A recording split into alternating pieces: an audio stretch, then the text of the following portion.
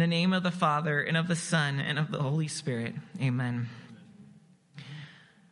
We know of people who don't know God, but did you know about the person that God does not know?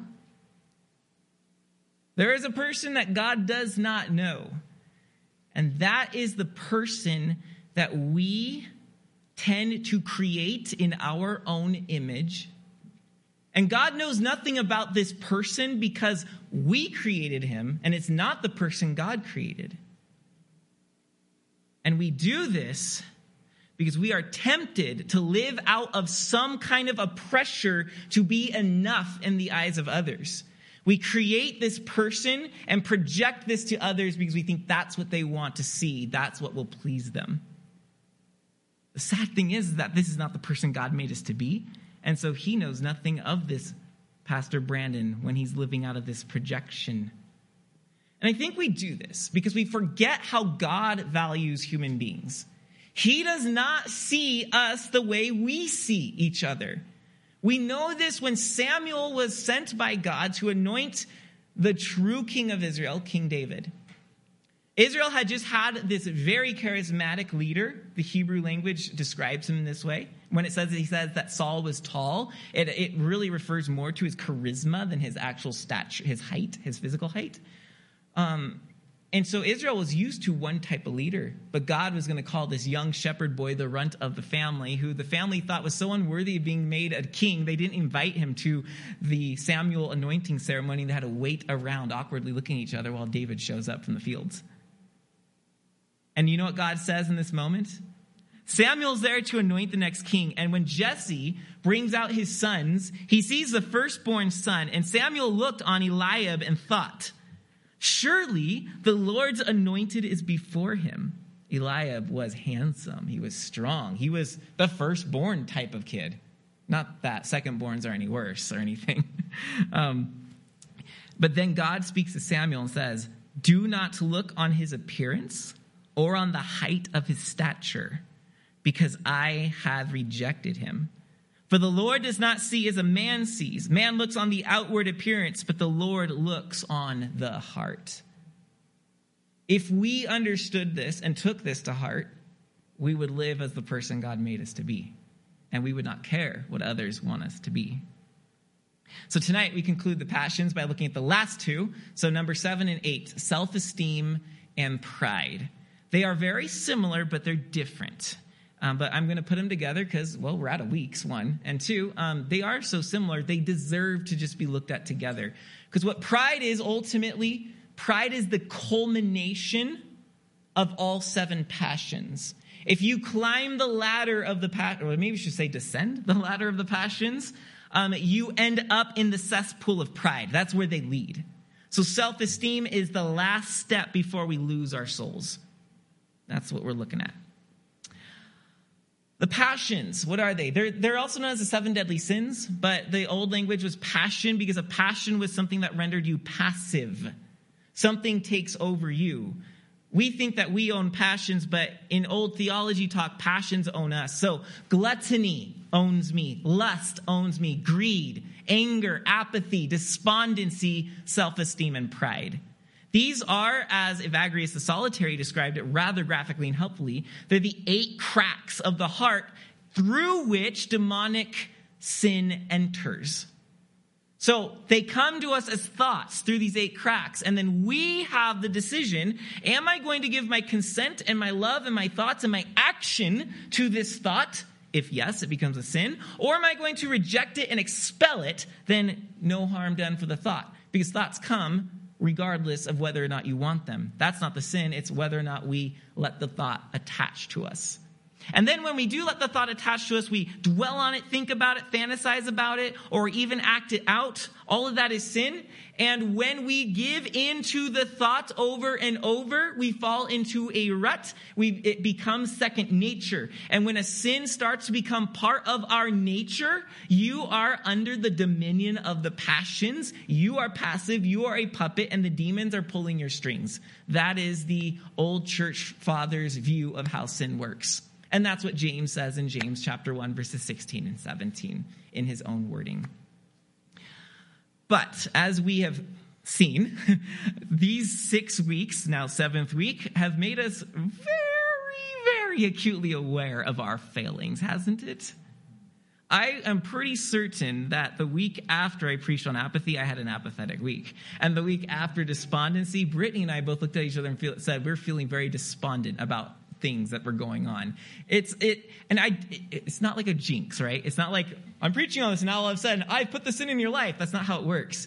What happens is these things are always working on us, but without terminology or the eyes to see, you're letting it work on you. But it's only when you resist, you're aware, and you start pushing against something, do you realize the force of what's there. Right? When you ride in a car on the 10 freeway at, 80, 90, 70, people drive that fast on that, right? You're not aware of how fast that is when you're in the car, but when you're outside the car, pulled over on the side, or heaven forbid, the object in which it hits, you know the force of that speed. And that's what's happening to us as we're aware of the passions, is you're now realizing the force of what you are pushing against. So do not fear. Do not feel worse. Do not say, I'm making no progress. You are. In fact, it seems the closer we come to Christ, the more aware of our sins and the more readily we are to weep over them. That seems to be the path of Christianity. So I say all that to say, don't feel condemned. Feel sick. The doctor doesn't look at you and say, not at least this doctor, not the great physician Christ. He looks at you and says, I knew that from Genesis 3. I'm here to heal you, not to rub salt in your womb and make fun of you. All right. So the passion of self-esteem. What a word, self-esteem. Because we talk about having good self-esteem. That's a good thing. I need self-esteem. This is self-esteem that goes too far. And I was first introduced to this passion with the translation of the word self-esteem. Other translations translate the Greek word to vainglory. So that's a very old word. Either one works. It's the same idea. I like self-esteem because it gets very literal. I want esteem for myself. I want attention. I want admiration. I want to be noticed. I want to be thought well of. I want praise. I want glory. That, for me, self-esteem helps. If vainglory helps for you, great. Vainglory it is. Vainglory literally means empty opinion, empty reputation, or empty praise.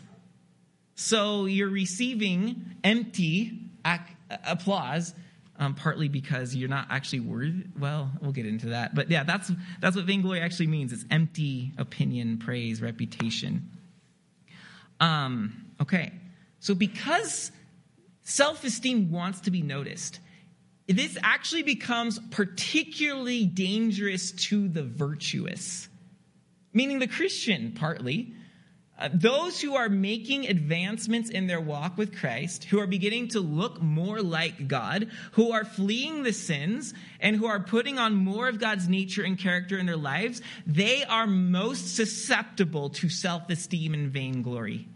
Because suddenly, you've probably experienced this before, you upped your prayer life, and you're feeling really good about yourself right now.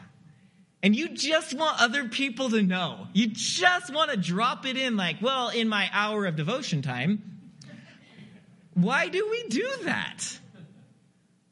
We want to be acknowledged for our progress. We want someone to pat us on the back and say, "Atta boy, you're so amazing." We want to be like you. That's why we do that. So it's most dangerous to the virtuous, and unfortunately, Christians fall prey to this, but sometimes we're not even worthy of falling prey to it because we're not really that much better than a lot of people, but we act like we are. And we can often call this self-righteousness, where you're so smug about being better than everybody else. That's when self-esteem looks really ugly. So Jesus cautioned us in Matthew 6, where he talks about the three main practices for growing in virtue. He talked about when you fast, when you pray, and when you give alms. He said, when you do any of these three, make sure you do not do them to be seen by men. Do them secretly. Because Jesus knew that self-esteem is always following our good deeds. John of Sinai put it like this to show you how hard it is to get rid of self-esteem. He said, "The sun shines its rays on everyone, and vainglory shines on all undertakings. For example, I am vainglorious when I fast, and I am vainglorious again over my discretion when I ease the fast, trying to remain unseen by people eating with me. When I am nicely dressed, I am conquered by vainglory, and when I put on ragged old clothing, I am again vainglorious. When I converse, I am conquered, and when I am quiet, again I am conquered. No matter how I toss this prickly pear, at least one thorn stands upright. You can understand the problem. You talk about something, you show something, self-esteem. You try to ignore it, I'm realizing how righteous I'm being by hiding it from everyone. I'm secretly being good. It just is hard to get away from. This is the problem with self-esteem. Self-esteem is most dangerous to the virtuous, but self-esteem is also, here's how hard it is to get rid of. Self-esteem applauds itself in the absence of an audience. We can think that self-esteem is about what others see us doing and wanting to have their attention, but self-esteem, when there's no one to notice what you're doing, it just comes alongside and slithers up and says, you know you're so great. You know you're better than John Bueller. This story is so memorable, I have to share it. John Cassian, you might remember, so St. Macarius discipled Evagrius, and Evagrius discipled John Cassian. John Cassian tells a story which is as humorous as it is tragic. And this is what he says. This is actual words. He says, this demon, self-esteem, vainglory, even prompts us to imagine we are priests.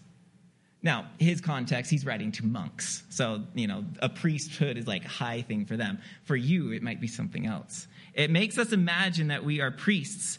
I remember a certain elder who went to visit a brother in his cell. And when he approached his door, he heard him speaking inside. And thinking that he was studying the scriptures, he stood outside listening, only to realize that self-esteem had driven the man out of his mind and that he was ordaining himself priest. The elder entered into the door, and then the brother, all embarrassed, asked, how long were you standing out there? And the elder replied with a smile, I arrived a moment ago, just as you were dismissing your congregation.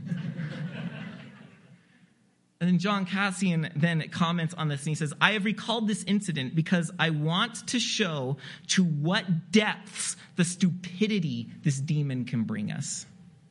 That's self-delusion. And even in the absence of an audience, we can start thinking grander thoughts about ourselves than we really, truly are. That's why it's dangerous to be alone too long. Self-esteem also hides an inner deadness. There's a deadness within us, and we don't want people to know it. So what we do is we project a different vision that people can applaud and stick their praise to. As if we can't feel alive without sticky notes of praise and we appreciate you and you're wonderful, and that's how we feel alive. There's a song by Arcade Fire who, bless you, by chance, this is the second time Arcade Fire made it into this sermon series, so I don't know what's up with that, but they have a song called Flashbulb Eyes, and it's basically revisiting that ancient question. You know how ancient tribes, there's a superstition that if you took their picture, you take their soul? They revisit that question and reconsider it in light of the way we use image in our culture, and basically suggest, the camera is actually taking our soul. So here's the lyrics to this song. It goes like this. What if the camera really do take your soul? Oh no. Hit me with your flashbulb eyes. Hit me with your flashbulb eyes. You know I've got nothing to hide. You know I've got nothing. No, I got nothing. And I love the genius of the turn of the song, because on one hand, it starts singing about where we are. We want to be seen. We want people to notice what we're doing with our lives, because we've got nothing to hide. Like, I've got a wonderful life. But then they re-sing that phrase, you got nothing to hide, except they take out the to hide part. They admit that. You know you've got nothing. No, you've got nothing. The reason we want people to notice us, in other words, is because we know we have nothing, so we project something that's false or something that people can actually look at and say, oh, you're actually a pretty cool person. And this camera society, or being seen, being noticed, our culture of self-promotion, celebrity following, social media, this is what I'm up to. This use of camera and image is emptying our souls. In other words, our desire for attention is a facade. We think it's because we have nothing to hide, but it's because we actually have nothing at all inside. Oh, it's a facade so that people don't understand who we really are in our deep poverty. We don't crave notice because we are narcissistic. We actually crave notice because we fear scarcity. We fear that we are not good enough, smart enough, fast enough, that we don't have enough sleep, enough time, enough money, enough friends, enough skill. We're afraid of this scarcity, this lack, that we're not enough. So what we do is we look for attention and praise and notice so that people don't discover that we're not enough. Or put another way, we desire praise not because we are full of self, but we desire praise because we are empty of life. Self-esteem makes us vampires that are seeking a feeling of being alive, seeking the feeling that only God's eternal life can give us when it comes into us, and we're seeking it rather by attracting and sucking on the attention of others. That's how we feel alive. That's how we feel important. It makes us vampires. So if that's not enough problem of self-esteem, let's talk about the problem of self-esteem. That's what it looks like. But the problem with self-esteem is there's at least 3 problems I'll talk about. The third one is going to be the mega problem. You probably already know what's going. First problem, self-esteem is a snare. It traps you, and it will not lead you to life. It cannot lead you to life. You already heard about the emptiness, and that bringing attention and praise to yourself is not going to fill that. But here's how the Bible says it. Proverbs 29, verse 25. The fear of man lays a snare, but whoever trusts in the Lord is safe. If I'm always worried about what you think about me and living my life and angling in such a way that I get your good opinion about me, I will be stuck. I'm forever stuck to the changing whims of people's opinions. It's not a good place to be. John 12, verse 41, John's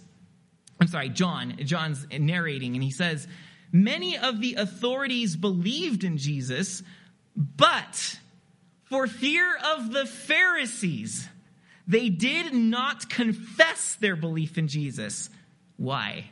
So that they would not be put out of the synagogue. For they loved the glory that comes from man more than the glory that comes from God. That is a heavy assessment of what John saw going on. So Proverbs 19, verse 23 encourages this instead. The fear of the Lord, or that's a concern for his opinion, wanting esteem from the Lord. The fear of the Lord leads to life, and whoever has it rests satisfied. Self-esteem is a snare and cannot lead to life. Second, self-esteem buries the true self. Self-esteem buries who God has made you to be. That's what I term the true self. I know it's psychological talk, but the true self is really the person God made you to be and to function on this earth as. But if you are driven by self-esteem, you're going to bury that person because we fear that no one wants that person. They want rather the person that you project, the person that you think people want you to be. That's called a false self. It's not your true self. It's not your real self. You're becoming what opinions tell you should be. You're becoming whatever it takes to get notice and attention and admiration. And when we live like this, we forever bury the death of the person God is asking us to be. Here's how C.S. Lewis puts it. He says that God is trying to take off a lot of silly, ugly, fancy dress in which we have all got ourselves up and are all strutting about like the little idiots we are. He said that. I wish I had got a bit further with humility myself, for if I had, I could possibly tell you more about the relief, the comfort of taking the fancy dress off, getting rid of the false self, with all its look at me and aren't I a good boy, and all its posing and posturing. To get even near it, even for a moment, is like a drink of cold water to a man in a desert. In Lewis's morning, I wish I could actually be close to getting rid of this false, fancy dress self, because then I would know that refreshment, that life in God. Thomas Merton, I don't quote very often because I would not necessarily recommend you go read him on your own. It takes a little guidance. But this quote is worth gold.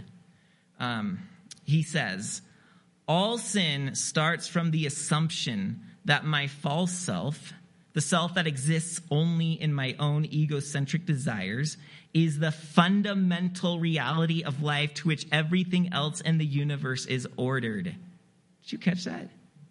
This idea of who I think I should be becomes the center of my reality. You're now building your whole reality on an image of who you think you need to be and not who God tells you to be. That's the start of sin, he says. He continues, thus, I use up my life in the desire for pleasure and the thirst for experiences, for power, honor, knowledge, and love, so that I can clothe this false self and construct its nothingness into something objectively real. I reach for feelings and pleasure and experiences and titles and things people can notice to make my emptiness visible, is what he's saying. And I wind experiences around myself and cover myself with pleasure and glory like bandages in order to make myself perceptible to myself and to the world, as if I were an invisible body that could only become visible when something visible covered its surface. And he's right. We feel invisible, we feel insignificant, so we project things, we attach things to ourselves. We want people to think certain things about ourselves so that we like ourselves and so others like us. And all we are is we're invisible beings trying to wrap ourselves with these things so that we are suddenly visible. Why? Because we're going all about this wrong. We're being driven for a need to fill the emptiness from people, when rather we need it from God. So he finishes, Merton says, therefore there is only one problem on which all my existence, my peace, and my happiness depend: to discover myself in discovering God. If I find him, I will find myself, and if I find my true self, I will find him. He puts that a little bit too much emphasis on the you part, but I like nonetheless what he's saying, that when you find God, when God becomes your God and you bow down before him, you find who you are. He gives you your real self. He gives you legs to stand on. He gives you a purpose to exist. And he gives you the praise, the glory, and applause that you've been hungering for. And he says, like he said to Christ in the Jordan River, this is my beloved daughter, my beloved son, in whom I am well pleased. Equally translatable to in whom I am proud.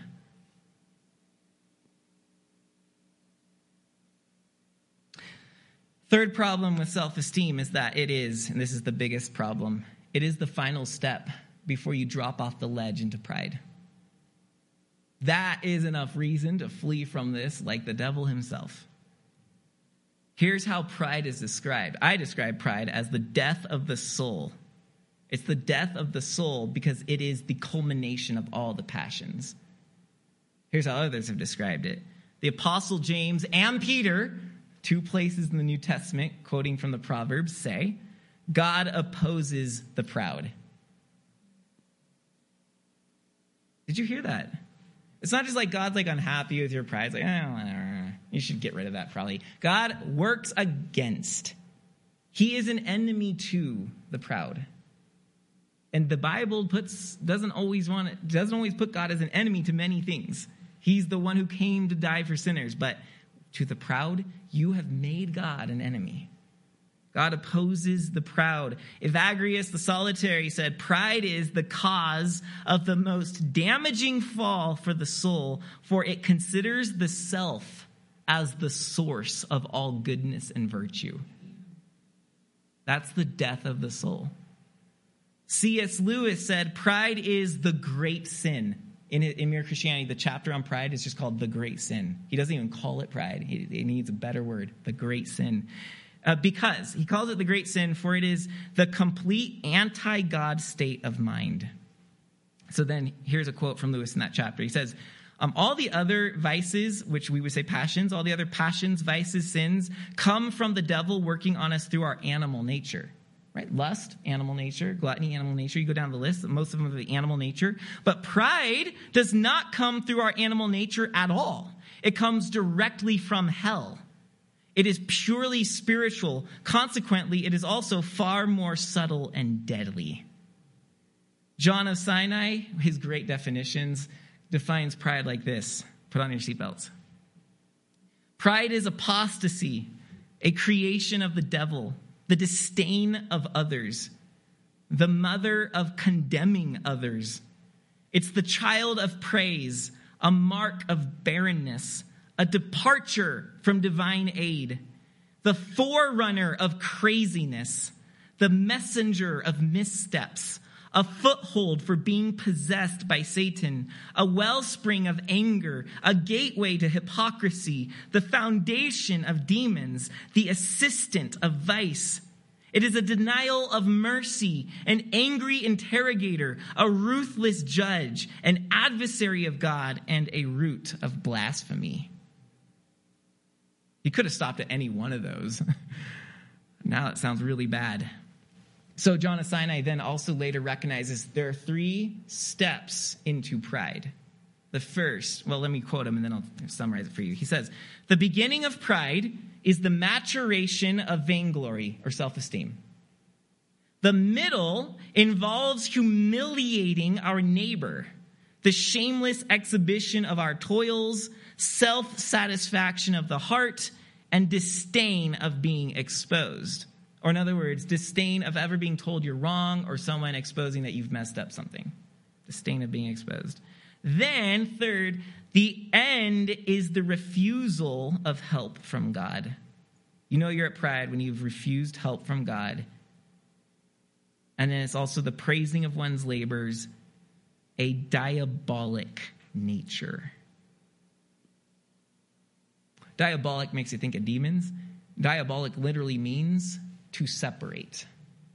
Because this is what darkness and the devil is up to. He does not put things together. That's what God does. That's called reconciliation. It's called creation. It's called resurrection. The demons and the devil are about diabolical acts, separating, severing, fracturing, dismantling, dissolving. And that's the soul in pride.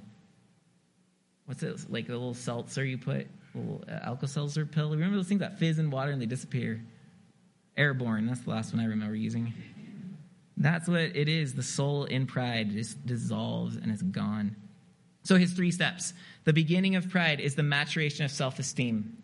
When self-esteem begins growing stronger in us, you have reached 1 step into pride. You've begun the journey. The middle stage is when you are now competing with others. Because pride is essentially competitive. Self-esteem wants to be admired. But pride wants to be more admired than anybody else. And as long as someone else has more admiration than me, I will not rest till I beat them in admiration. That's the difference between self-esteem and pride. You're going to start putting other people down. You're going to start exalting yourself. You may not even want something, but because somebody else wants it and it's going to make them look good, you're going to go after it. And then the end, refusal of God. Self-esteem, on one hand, needs admiration. But pride, on the other hand, has moved beyond needing anything. It doesn't even want your admiration. You're not worthy of my admiration. I don't need your opinion. Now, on one hand, there's liberation saying, I don't care what people think about me. But as C.S. Lewis points out, he says, more often than not, our attitude is like that because we deem those people as undeserving of having an opinion about us. That's pride. So pride becomes self-sufficiency. It's, in other words, the rejection of relationship. You don't need relationship with other people, and you don't need relationship with God. Pride says, I am everything I need to be on my own without all you losers. That's why it's the death of the soul. You're dead. You're gone. You're gone when pride has overtaken you. Now, does that mean you feel pride sometimes? Yes, we suffer in it. But when you allow pride to take you as a passion to own you, your soul is in danger and you need massive emergency help from God.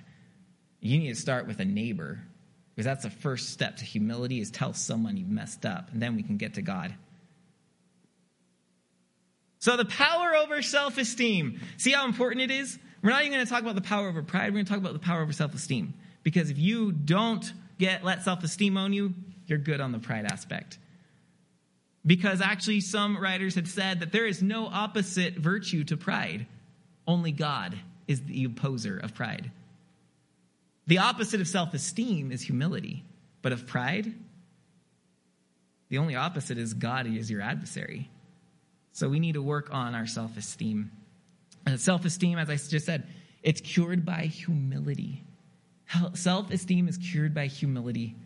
It is the chief Christian virtue.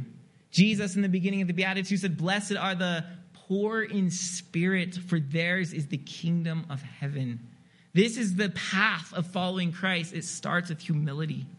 And you're in Philippians 2. We've been reciting this every week through Lent because it is such an important passage. In fact, many people believe that when Paul writes this in Philippians 2, verse 5, he's not writing this, he is reciting it. That this was either a creed or a hymn or a song that the early church knew, and that Paul is simply citing it. Philippians 2, verse 5, have this mind among yourselves, which is yours in Christ Jesus. There's a mind to have that you're not going to have on your own, but you have it in Christ, because Christ embodied what this mind looks like. Now, before this, Paul was talking about divisions and being unified. The mind he wants us to have is one that gets along and works together. But now, how do we get that? Well, there's a mindset, and that mindset comes from Christ. And here's what it looks like. Have this mind among yourselves, which is yours in Christ Jesus, who, though he was in the form of God, did not count equality with God a thing to be grasped or clutched at or held. He didn't come to earth saying, "Oh, I need a lot of esteem, people. I need to tell you about my dad and all the secrets I know and all the questions you have about the existence of everything. He didn't go around boasting about his godness. In fact, he often told people he healed to keep it quiet. You'll notice that the resurrection did not occur with a host of angels blasting trumpets to the Caesar of the world and all the other Roman minions and say, "Guess what? Your kingdom's dead because God is raised from the dead. Come everyone right now and see the living being himself in the flesh." Like, there was none of that. The resurrection, I believe it was Frederick Buechner who said that the resurrection was a whisper. Christ comes out. He appears to a handful, ultimately 500 by the time he's ascended. That's it. And it's up to them to tell the story, the most ridiculous story that most people aren't going to buy, that the king of the universe came to be a servant. He came to die. What is this? No king shows humility. In fact, in the ancient times, like Rome and Greece, humility was considered a weakness. And kings were not expected to be humbled. They were expected to be proud. It was to show your ability to lead. This was unheard of. He did not count his equality with God a thing to be grasped, nor did he say, as they're crucifying him, "You know what I could do right now? I'm just saying, I'm not going to, but I could. I could turn your head into a worm," and so forth. And we know that he did not use divine aid and assistance to deliver him from the cross. He did not count equality with God a thing to be grasped. But what are we grasping at all the time? It's feeble attempts at equality with God. We're feebly trying to make people think better of us. And we're grasping at this reputation or this deed or make sure people think this well of me or this. That's what we do. Have this mind among yourselves, which is yours in Christ Jesus, who though he was in the form of God, did not count equality with God a thing to be grasped, but rather made himself nothing. Now he defines nothing as taking the form of a servant. That's the lowest rung of the world at that time, a servant. A master could crucify his servant, his slave, without a trial. I just want you dead because you burnt my steak. Didn't happen often because you don't want to kill your slaves if you want slaves, right? But it could happen, and it did happen. He took the form of a servant. Also, being nothing means being born in the likeness of men. And being found in human form, he went even lower. He humbled himself by becoming obedient to the point of death. So, right, like God could have become a man and said, all right, it's my time to go because I'm about to die, so bye. Instead, he submitted to all things that humans go through, like death. That's humility. He submitted to this. But not just death itself, but the worst form of death possible. Not only physically worse, but humiliatingly the worst form of death. It says, being found in human form, he humbled himself by becoming obedient to the point of death, even death on a cross.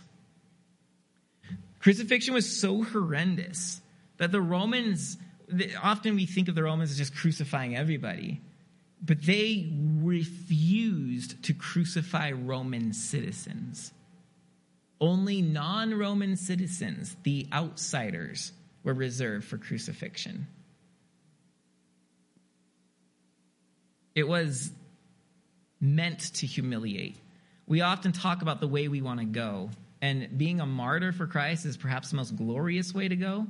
But then we have our, more secular glorious ways, like dying in bed or, in your sleep, and just, sort of like glorious ways. You definitely don't want to drive or die because you were texting while you're driving, and that's an inglorious way, right? There's glorious ways to die and there's inglorious ways. The cross was the most inglorious way in the Roman Empire. It probably got worse, though, by the time they did gladiator fights and things like that. That would have been really considered really humiliating. But at the time, crucifixion was being used. So what we see here is in Christ, we see the mind of Christ is downward mobility. Did you notice how the text just kept going down the rungs of a ladder? He made himself nothing by becoming a man, by becoming the form of a servant, by submitting to death, by submitting to the type of death which was the worst. It just kept going down, humility. This is like water. I didn't take the time to find the quote, but you who've read Heinz Feet and Heinz Places, you might remember that there's a quote in there about water, how water always seeks the lowest place, and so does humility. Water doesn't rest until it's at the bottom of something. And that's what a humble spirit does. John of Sinai said that humility was a depth into which we dive and drown every wicked spirit. Demons, the devil cannot touch humility. That is like Monsters, Inc. when a kid's sock is on. Never mind. If you've seen it, you know what I mean. I realize this as the start. I'm like, wrong crowd, so we'll keep moving. The story, you guys will remember this maybe. There was a story of Macarius the Great, and he was visited by a young man who wanted spiritual wisdom. So Macarius sent him to the cemetery to go insult the tombstones. And then he sent him back to go praise the tombstones. And Macarius asked him, so what did they say? The tombstones, what did they say? And the young man said, well, I insulted them, they said nothing, and I praised them, and they said nothing. And Macarius said, that is what you should be like. Become dead like them and learn to be moved neither by insults nor by flattery. Humility is not offended when it's wronged. Humility is not lifted up when it's praised. Humility lives like the dead, although it's full of life. That's the ironic thing. How do we grow in humility? I have 4 quick ways that we can do this. 1, tell everyone you're humble. Just kidding. No, that's not going to work. First, tears. Tears, first step to humility. It's mourning our sin. And this is really what Lent is about, and remembering, getting ourselves toward Easter. It's not just, Easter, and we celebrate. It's about a journey of recognizing what Easter means. And it's developing sorrow for our sins in tears, actual tears, if God gives them to you. This is not to get all super sappy and emotional, but tears are a gift. If you can weep over your sins and yourself, that's a gift from God. And I don't remember who, but I read it in several places from different old people, that tears are cleansing agents of the soul. If you have it, weep. Ask God, or just at least mourn in the heart for your sin. John of Sinai said that when our flatterers or our tempters bring glory upon us, let us quickly bring to mind our many sins, and we will discover ourselves not worthy of such praise, either in word or deed. I just recalled the story. There was a story of Macarius, since we just mentioned him. You might remember this one as well. That anytime someone came and started doting on him and like goggling, like, I'm in the midst of the great Macarius, he would just start talking about all his flaws as a youth. And then he would start talking about the one time he stole a date as a kid, and he would weep over it. He wept over stealing a date when he was just a child. That's tears, and that's humility. Keeping our sins forefront, not so that we're miserable, not so that we have bad self-esteem, like a low self-esteem. It's not about beating ourselves up, but it's just about being real about who we are. Like, I'm saved by Christ through grace, and I don't need your praise. I know who I am in him, and I know what I've done, and that's enough. It's enough. Second, laughter. So there's tears, but there's laughter. Laughter, I mean, not just sit down and watch a comedy, which is usually crass in our culture, and laugh, ha-ha, like that's not necessarily humility. Humility is being able to laugh at yourself. And to be able to laugh at yourself means you're not taking yourself too seriously. And to not take yourself too seriously means you don't see yourself as too important. Man, you can get stressed and you can get uptight, and when you consider what you do and who you are is way too important to fail, way too important not to do this or that, and then you get in this mode of being, and you can start to think really important thoughts about yourself. Most often we put this pressure on ourselves because we think we're great. We think we're something. We think people need us and count on us. Yeah, be faithful to what you say you will do, but don't put undue importance on yourself. Learn to laugh at your mistakes. Learn to joke. Learn to say, I know I mess up all the time, and it's really funny. My wife's good at doing that, so you can be like her. C.S. Lewis has this memorable line from one of the characters in The Great Divorce. They get up there, and one guy's all crabby about being theologically right or whatever, and then one character says to him, but that's the great joke. When you get here, you realize that we've all been wrong. And I'm so looking forward to that, like getting up to heaven being like, wow, I was wrong about everything, and I thought Calvary had it right. Oh, well, isn't that going to be liberating, though? Don't you want to be around people who recognize their wrongs and laugh together at them rather than people who get together and say, you let the Episcopalians in here? What in the world? I have nothing against, never mind, just stay out of that. Third, so there's tears, there's laughter. Third, fellowship. Relationships humble us, which is why we don't like them. Which is also why pride says I don't need relationships. But relationships keep us humble. So this is why church as actual physical flesh and blood, being a body of Christ together and gathering together, not just on Sundays especially, but also throughout the week, this keeps us humble. And I don't mean, you walk into the back. No, nothing about you back rowers. I know all of you. But you just walk in the back so you can get out quick. Or you can make sure no one has to talk to me. You don't want to get stuck.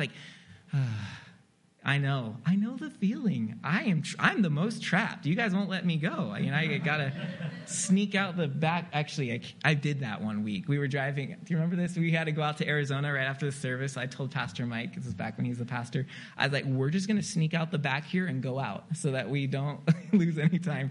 But some of us come to church like that. None of you. A lot of people come to church like that every week, and it's just about get in and get out. because we don't like the people, because the people remind us that we are just like them. We're inferior and we're messed up. And we are, as Paul said, we are what do you say in 1 Corinthians 1? He said that God called the lowly, the weak, and the foolish to confound the wise, the strong, and the high and mighty. We need each other because relationships keep us humble. Marriage, right? Married people? If your marriage is working, it means it's keeping you humble. If it's on the rocks, you're not embracing relationship. And fourth, I heard someone said that's good. I started thinking about their marriage. Fourth, God esteem. God esteem. We need God esteem, not self-esteem. We need God esteem. The problem with self-esteem is that our culture is taking it so far is where you get to determine how cool and good you are. That's not where Christians go. God is our esteem. God is our praise. God is our glory. But as C.S. Lewis wonderfully points out, that doesn't just mean we give him praise and we give him glory. We do that. But as we do, God doesn't just take. He's a mirror for us. He gives glory and praise back to his people. That's why worship changes us. We receive God esteem. Psychology actually suggests that a lack of praise from your parents when you're developing makes you eager and hungry for praise when you're an adult. And that sometimes that's the source of why people are the way they are. Okay, yes, and that there's possibly some legitimacy to that. But here's what we have from a Christian perspective is that regardless of what your parents did, you have a heavenly Father who is pouring esteem upon you. We must receive it. Here's how the Bible says it. Matthew 3:17. Well, I already said this. When Jesus was baptized, the Father says, "This is my Son, I'm pleased in him." But then John 5, verse 44. John 5:44, Jesus says, "How can you believe when you receive glory from one another and do not seek the glory that comes from the only God?" How can you believe if you're not willing to receive glory that comes from God? The gospel's breathtaking. We're not just saved, but God actually wants to exalt us. It's uncomfortable to talk about because it almost feels like heresy, doesn't it? We feel like we should remain so low, but God wants to exalt us. So here's our conclusion. We crave praise from others because we do not receive praise from God. Prayer teaches us how much he loves us. We get to sit before the praise and gaze of God as we return our praise and gaze to him. Worship does the same. Reading the scriptures does the same. Fellowship can do the same. But when we refuse these, we don't have place to receive God's praise for us, and so we look to others for it. And then we are in the vein of self-esteem and are on the cusp of losing ourselves to pride. Here's what we need to know, brothers and sisters. God loves us. He is for us. He is not against us. Psalm 84:11. When people ask my life verse, I kind of lost one because I love so much of Scripture now. But I often say Psalm 84:11 because there it says, "The Lord God is the sun and shield. The Lord bestows glory and grace." He gives us glory and grace. He's not for us. He's not against us. He's not mad at us. He's not disappointed in us. And he's not upset with us. Our default position is that he is, which is why I have to say it, even if you already know it. He is not mad. He's not angry. In fact, humanity, for all of our fallen history, have so assumed that God is mad and has turned his back on us that he came as a man to say, hello, no, that's not the case. I'm willing to become like you. And then when humanity still rejected him and received the glory from one another instead and spat on him and whipped him, he was hung on a tree to be exalted and shown, I do love you. And I'm not the monster. You're the monster who's crucifying me. I didn't come hurting anyone, casting anyone to hell, but you came and sentenced me to death. The cross exposes that we are wrong, and God has always been there waiting for us with open arms. Adam and Eve were the first to run from God when they sinned, and we've been doing so since. They hid in the trees. God comes to us on a tree to find us in the trees. They covered themselves with fig leaves. Christ was hung naked. He hung on the cross to prove that we are loved by God. He hung on the cross to expose not God's anger for us, but our anger with God.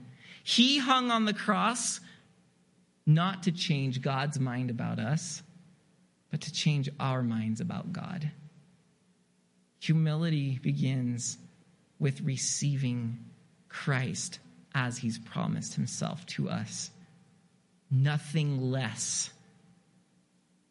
He says, I love you that much, and it's okay to accept it, because this is the esteem you've hungered for since you ran away from me.